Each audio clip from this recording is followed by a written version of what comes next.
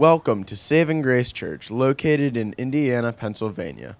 Our mission at Saving Grace Church is to love God, love others, and reach the world for Christ. We hope that this message brings you closer to God and helps strengthen your walk with Christ. On the shoulder, please. All right, if you have a Bible, open to Matthew chapter 6. We are continuing through the book of Matthew, and today we are at Matthew 6, and we're going to start in a moment at verse 19 and go through to verse 24. I find it in my Bible. There it is.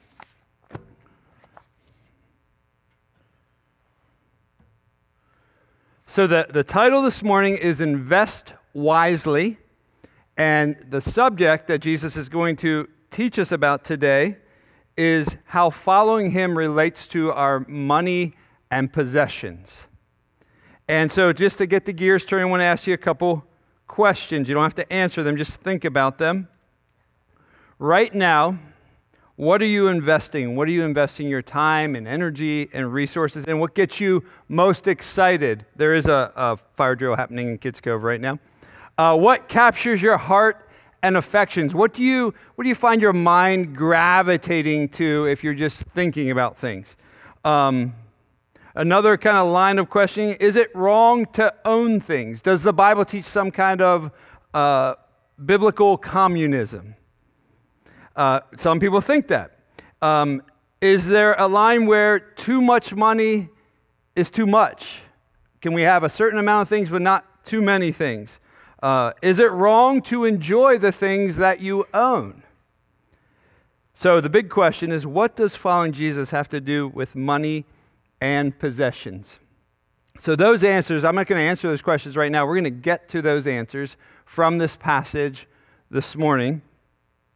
And if you're newer to the Bible has a great deal to say about money and possessions and our heart, our affections, our desires. And so we're in the Sermon on the Mount. Jesus has his disciples as a larger crowd that he's instructing.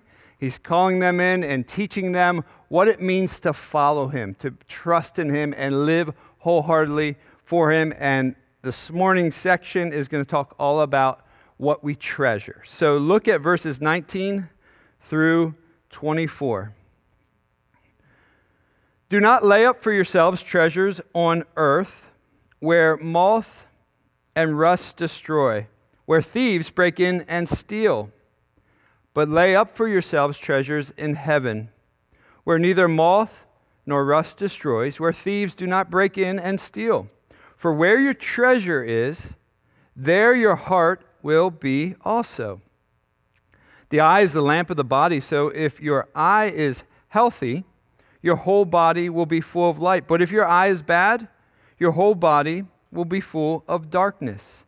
If then the light in you is darkness, how great is the darkness? No one can serve two masters, for he will either hate the one and love the other, or he will be devoted to the one and despise the other. You cannot serve God and money. So we're going to get into this whole subject of money and possessions. Let me just say a couple things at the outset. In the Bible, money and possessions are never the problem. God's not against owning personal property, homes, and if you want to hear more about that, we can talk about it. I think you make a strong biblical case against communism for sure and the ownership of property. But his concern primarily is our sinful desire and craving for things. Believing the lie that our world promotes that if I just have this one thing, if I just get this certain thing, then I will be satisfied and all will be well. And see, Jesus is after our hearts. When we trust in him, we are saved, we are forgiven, and then he is our Lord and our Savior, and he wants our affection, he wants our desire, and he alone can satisfy us. So money is never the problem. The fallen human heart is the problem. Listen to this passage by the Apostle Paul in 1 Timothy 6. For the love of money is the root of all kinds of evil. It is through this craving that some have wandered away from the faith and pierced themselves with many pangs. So the issue isn't money or things, it's this craving, this desire, this coveting that the Old Testament talks about, that I just want this and I want it so bad that I will choose that over following the Lord. And that's what Jesus is going to probe at this morning. Because this is a heart issue, this is an affection issue of our mind and soul, you could have a person who is a monk on an island with no possessions at all, owns nothing, who is sinning in this area, who is craving and desiring things and dreaming about things and meditating on things. So a monk on an island could be failing the test. You could have a stockbroker in Manhattan who loves Jesus and is generous with their resources, who is obeying this passage. So it isn't how many dollars are in your bank account, it's what are you living for, or who are you living for? See, this is a heart issue, and so we don't want to judge people if they have certain things, because God alone knows where our heart and affections go. Let me just give you a few other general Bible verses on this subject. Jesus said this in the book of Mark, "For what does it profit a man to gain the whole world and forfeit his soul?" So if you're willing to compromise your faith for the pursuit of things, money and possessions, at the end of all of that, it's going to be a very sad reality, because none of that will go with you when you die. Paul said this about his friend Demas, "For Demas, in love with this present world, has deserted me and gone to Thessalonica." He left the faith. He walked away from Jesus because he loved what the world could bring and promised. The sad thing for Demas, and we don't know how the story ends, is Demas eventually would have found out that this did not satisfy, that there are eternal realities that he should have been living for and seeking. Then you might remember in the parable of the seed and the sower, where Jesus gives this parable of the human heart, he says this, "As for what was sown among the thorns," so this is a physical seed growing up, "what was sown among the thorns, this is the one who hears the word, but the cares of the world and the deceitfulness of riches choke the word, and it proves unfruitful." Did you catch that? The deceitfulness of riches. If I just get this job, if I just get this house, if I just get this car, if I just get a certain number of zeros in my bank account, then I'll be okay. And if you think about it, our world is committed to advertising and enticing every age group of things. So when you're young, it's toys. When you're older, it'll change and morph. It'll be your first house, then your dream house, and then your dream retirement, and then your dream whatever it is. Those things are not inherently wrong in of themselves. I want to be crystal clear. They can be gifts from the Lord to enjoy, but if you live for them and you're devoted to them, they're going to conflict with your devotion to Jesus. And so this is really a heart examination passage. So this brings us to the first point. Invest wisely. Do not treasure and trust in what moth and rust destroys. Do not treasure and trust in things. Jesus says it this way in verse 19. "Do not lay up for yourselves treasures on earth where moth and rust destroy, where thieves break in and steal. But lay up for yourselves treasures in heaven, where moth nor rust destroy, where thieves do not break in and steal. For where your treasure is, there your heart will be also." Where's all your energy going right now? Is it the pursuit of this certain dream that you think will satisfy? Or is it, I'm going to work hard so I can live for Jesus and be generous and support his work and take care of those in need? What motivates you? Not to be too depressing this morning, but that wasn't even the depressing part yet. So here, we're going to the depressing part. Think about this. Everything you own is in a slow state of decay, rust, and destruction. That's a happy thought, isn't it?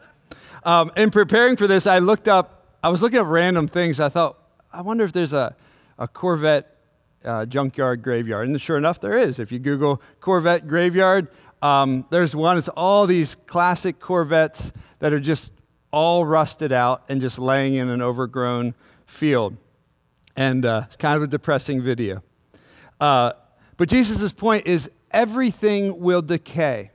And then I saw moths, and then I Googled, I wonder if there's been famous paintings that have been affected by moths. And sure enough, there has been. So you can Google that, and you'll see all these different famous paintings where moths come in and they lay eggs, and then they start to cause damage on expensive artwork.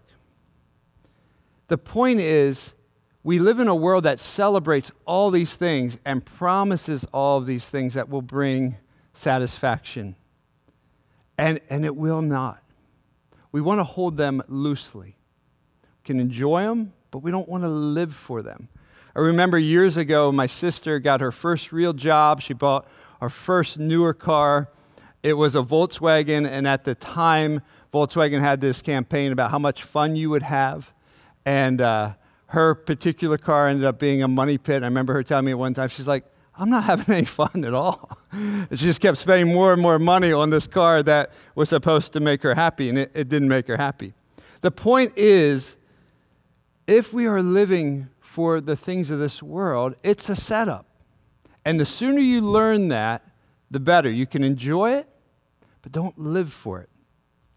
I don't know if you've ever cleaned out a house of someone who has passed away, but that's an eye-opening, sobering reality that underscores this truth that Jesus is getting at. My grandfather recently passed away. He was 91 years old, and my sister and I and some other relatives have been tasked with the job of cleaning out the house.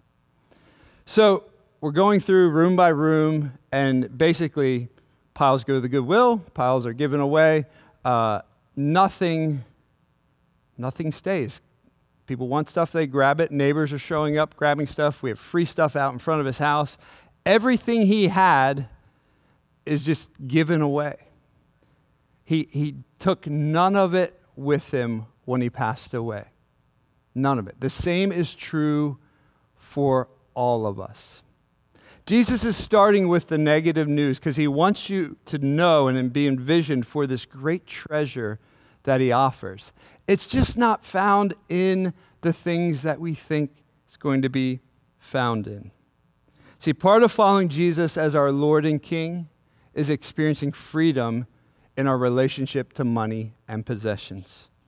You can be enslaved to money and possessions and hardly have a dollar for your name because you're hoping that when you turn the corner and you get this or you get that, then you'll be good. Where the reality is, once Jesus sets you free, all that he provides is a gift from him. Sometimes he gives you a little, sometimes he gives you a lot. You find your joy in him alone. One of the great stories of the New Testament, true story, is when Zacchaeus becomes a Christian. Zacchaeus was a tax collector. If you're not familiar with tax collectors, they were Jewish people that worked for Rome. So they weren't liked at all by their Jewish brothers and sisters. And so they would tax, basically, they collect the tax for Rome, for the oppressive government that the Jewish people were living under, and they would pocket a lot of money for themselves. So that's the story, that's the backstory as we encounter Zacchaeus here. So listen to this in Luke 19. He entered Jericho and was passing through, and behold, there was a man named Zacchaeus. He was a chief tax collector and was rich. I like that. It's very simple. He was rich. This guy was loaded. And he was seeking to see who Jesus was, but on account of the crowd, he could not because he was small in stature. So he ran ahead and climbed up into the sycamore tree to see him, for he was about to pass by. And when Jesus came to that place, he looked up and said to him, Zacchaeus, hurry down and come down, for I must stay at your house. So Zacchaeus was very rich, but I think a case could be made he was probably very lonely as well, because nobody liked him, because people were working hard and he was taking advantage of them and taking their money, and his account was growing and growing. So he hurried and came down and received him joyfully, and when they saw it, they all grumbled. The religious leaders, like, why is Jesus at this guy's house? He has gone in to be the guest of a man who is a sinner. So we don't know the details, but think corruption, think shady, think deceptive. That are probably all good descriptors of Zacchaeus. Jesus knows Jesus is coming to town. Zacchaeus sees him. Jesus comes to his house. And what we're going to see here in a moment, he transforms Zacchaeus' life. He grants salvation to him. And by granting him salvation, Zacchaeus' relationship with money is instantly changed. Look at verses 8 through 10. And Zacchaeus stood and said to the Lord, Behold, Lord, the half of my goods I give to the poor. And if, it's a big if he has, if I have defrauded anyone of anything, I restore it fourfold. Whoever I ripped off, I'm going to give it back. And Jesus said to him, Today salvation has come to this house, since he also is a son of Abraham. For the Son of Man came to seek and save the lost. Don't be confused. Zacchaeus wasn't saved because his relationship with money changed. He received salvation, and that changed his relationship with money. See, encountering Jesus transforms our relationship with money and possessions. That should happen immediately when we encounter Jesus initially, but it's going to be a lifelong battle, particularly living in this country where we are bombarded with advertisements of false promises that things will make you happy. They will not. The Apostle Paul, who lived a wild roller coaster of a life as a follower of Jesus, writes this: I rejoiced in the Lord greatly that now at length you have revived your concern for me. For you were indeed concerned for me, but had no opportunity to give and support his ministry. Not that I am speaking of being in need, for I have learned in whatever situation I am to be content.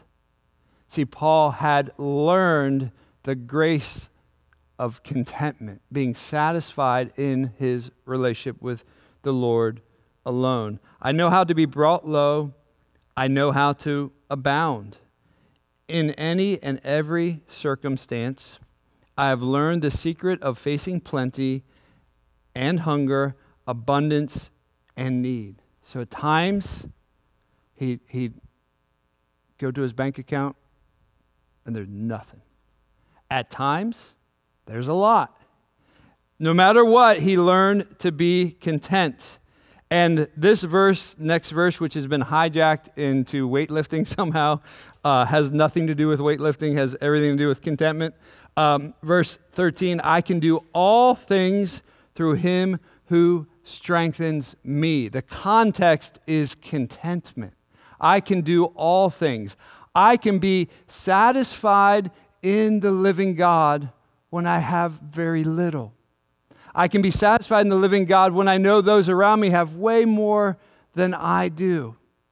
I can be satisfied when others get promoted and I do not, when I receive disappointment. I can be satisfied when my car breaks yet again, when my roof leaks, when the things that I treasure start to break and fall apart, because my hope is in Jesus, not the things of this world.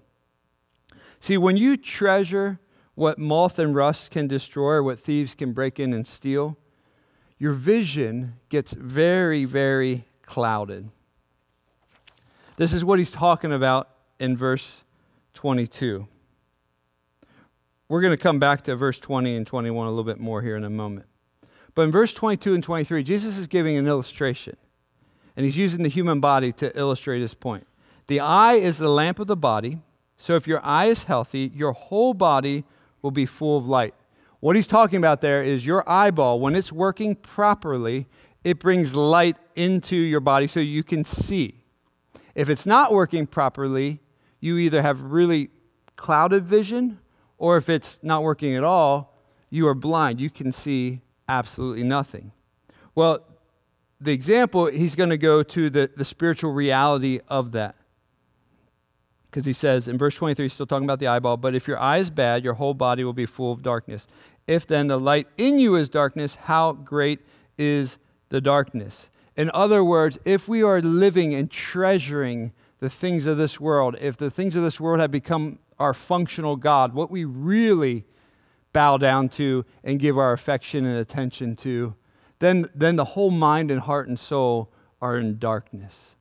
There's no life. There's no joy. There's no satisfaction. Remember, Jesus is calling his followers to this life-giving, satisfying reality. And he wants them to know that there's just no life and there's darkness in death and living for things that will never, ever satisfy.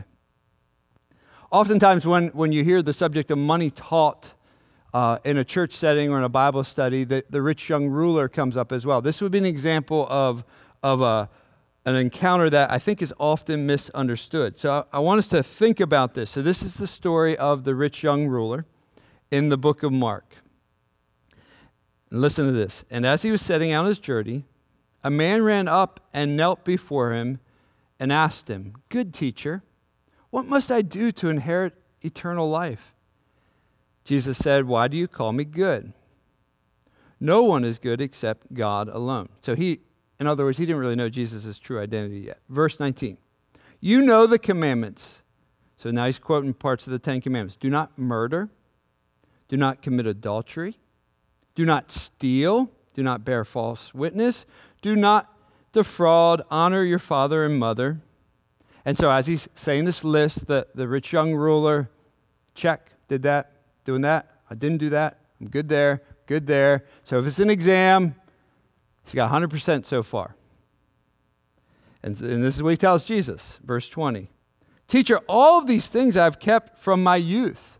I have an A." And Jesus, looking at him, loved him and said to him, "You lack one thing." Just one thing. "Go sell all that you have and give to the poor, and you will have treasure in heaven, and come follow me." One thing I want you to do, give it all away. Disheartened by the saying, he went away sorrowful, for he had great possessions. So how this verse is often misunderstood is thinking that, well, we need to give everything away if we're going to follow Jesus. Jesus' point is you actually broke the first commandment. You have other gods before me, which is money. Your heart is tied up into your many possessions.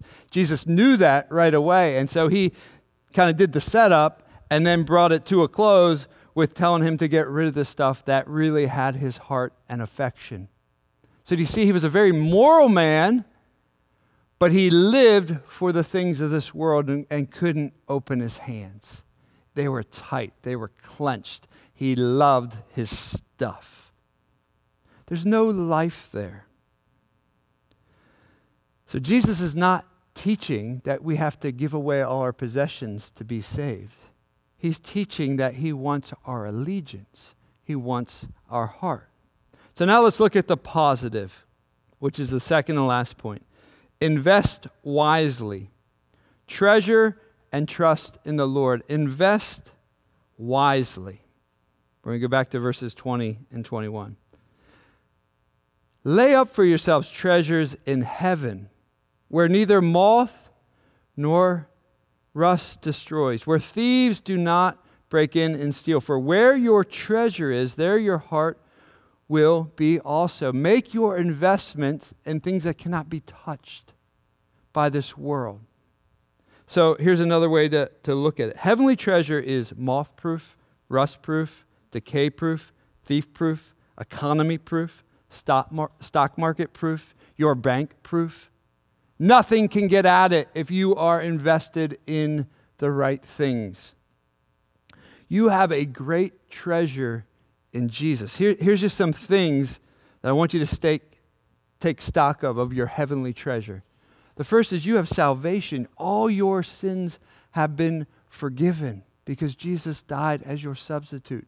You have eternal life. You are going to be with God and his people forever if you've turned from your sins and trusted in Jesus. With that salvation is new life. You're not the same you once were. Jesus offers you living water, a spiritual reality that you will be satisfied in a way that things and relationships and all the things that the world holds out to you will never be able to satisfy. You have full and complete acceptance with God the Father, and he is your loving Father. Because of your salvation, you have joy unspeakable. You have peace that passes all understanding. As Kay is going to teach us next week, you have a heavenly Father that knows everything you will ever need. Your salvation is secure because Jesus purchased it. And he has given you gifts and abilities to serve him, good works that he's prepared for you to walk in. And so it's right to use your gifts and time and talents to serve him. This is why he says in verse 24, no one can serve two masters, for either he will hate the one and love the other, or he will be devoted to the one and despise the other. You can't have two masters, because one will call you one way and one will call you another way. And when they call at the same time, you're going to go one way or the other. So the question is, who's your master? Who are you living for? And so what that means, if you are following Jesus, there will be things you do and don't do with your time, money, and resources because you have your allegiance to Jesus. The opposite is also true. If money is your God, you will leave Jesus and his people behind like Demas did. Say, I'm going to go, this is an opportunity. I can make a lot of money. Maybe down the road I'll give it away, but right now this is my opportunity. So I'm going to forsake God's people. I'm going to forsake God's church. I'm going to forsake serving others, and I'm just going to start socking money away and getting really wealthy. You can't serve God and money. So we all have to make a decision and many, many, many decisions throughout our lifetime. And sometimes we drift. Sometimes we need a course correction. Sometimes we need a major course correction. Sometimes we just need a little gentle. It's like a car that just starts to drift off towards the white or yellow lines. We just need to be called back. Okay, no, that's right, Lord. You alone are worthy. You alone will satisfy. Let's learn from some wisdom books in the Old Testament. So Solomon, who sadly at a point in his life pursued wealth and sinful relationships over the Lord, writes this in Ecclesiastes: he who loves money will not be satisfied with money. This is one of those things that I think if we're honest, we say, well, I'd like to at least try it. You know, I don't have that much money, so let's just give me a try. Give me $1 million to see if it's true or not. And if it's not true, then I'll be okay. But I'd like to try it. But we don't believe it. He who loves money will not be satisfied with money, nor he who loves wealth with his income. This is also vanity. Meaning, if you get a smaller salary, but you're content in the Lord, you can be really content. If you get a larger salary, but you're living for money, you are probably way more anxious, sleepless, worried about your finances than the person who has less, because they are satisfied in the Lord. So you see that there is real freedom that Jesus wants to bring if we get this.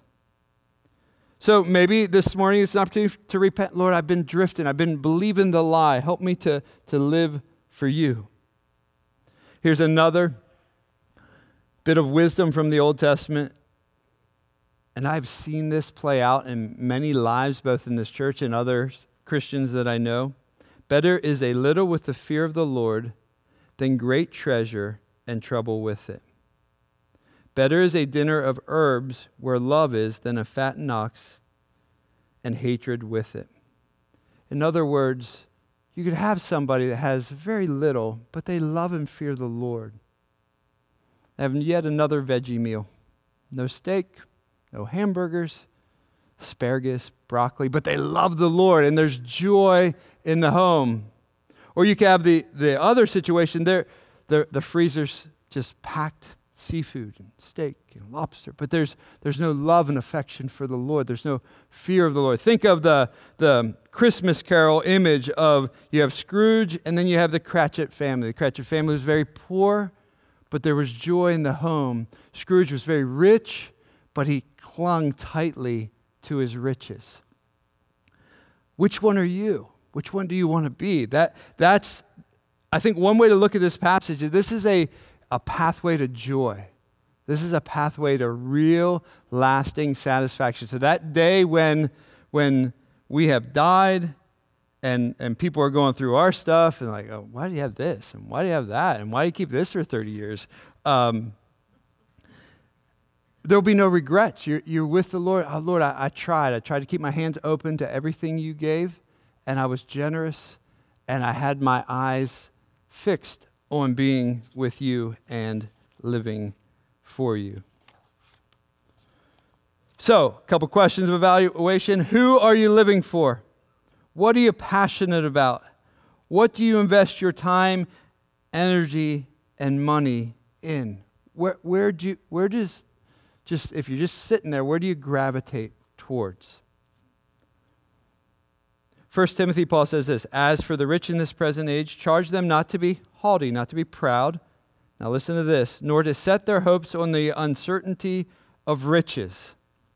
Riches have wings at times, and they just fly away. And that happens. We live in a fallen world. But if your hope is on God, who richly provides us everything to enjoy, see, things are given by God to enjoy, not to worship, not to live for. They are to do good, to be rich in good works, to be generous and ready to share, thus storing up treasure for themselves as a good foundation for the future, so that they may take hold of that which is truly life. So God may give you many things. Really, living in this country, we just have way more things than many parts of the world, even if you comparatively have little.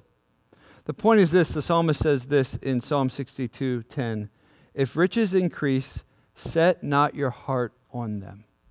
If money increases, your bank account increases, you own your home, you own property, you own other things, set not your heart upon them. Lord, I will hold them loosely. I will be generous with them, and I will live for you. Back to Solomon, he says this, behold, what I have seen to be good and fitting is to eat and drink and find enjoyment in all the toil with which one toils under the sun, the few days of his life that God has given him. For this is his lot. Everyone also to whom God has given wealth and possessions and power to enjoy them and to accept his lot and rejoice in his toil, this is a gift of God. So we thank the Lord. We don't worship these things. We don't live for them. And we want to be generous with his cause and the spread of the gospel. So as you're thinking about things and you're, Lord, where am I on this spectrum of living for you versus living for the world? Where does the gap need to close? Talk to the Lord. Talk to your Christian friends. Talk to your small group and ask the Lord to help you. So when you're enjoying something, it's not the Lord's will that you feel guilty, but your heart is grateful for the Lord, thankful to the Lord. And so whether you're like, I like to ride bikes, so I went for a bike ride yesterday. Lord, thank you for this bike. Thank you for this beautiful day. Thank you for the gift of health. We can honor the Lord. Corinthians says, whatever you do, whether you eat or drink, do it all for the glory of God. It's all about your heart's disposition. We have a Lord and Savior who has died for us, is one day going to return, and we're going to be with him forever. And he wants our heart and affections. As we grow in being heavenly minded, there will be more joy, There will be more peace. There will be more satisfaction. There will be more hope for what is to come. So as we close today, we're going to sing a final song. As we sing this song, I want you to talk to the Lord about where you are with your treasure. If he is your delight and treasure, you tell him that. If it's gotten divided, you confess that and ask him to renew you and restore you. So let's all stand and pray. If I could have the band come up. Jesus, thank you that you don't just leave us where we're at. You don't just look at external actions, but you want our hearts. You came to capture our love and affection. And Lord, we pray, Holy Spirit, that you would convict us where conviction needs to be. We pray that there would be just a great delight and joy of our salvation. And Lord, we pray we would all experience the freedom that you desire for us in this area of money and possessions and what awaits us in eternity. Lord, we love you and we trust you. And we ask all this in the name of Jesus Christ. Amen.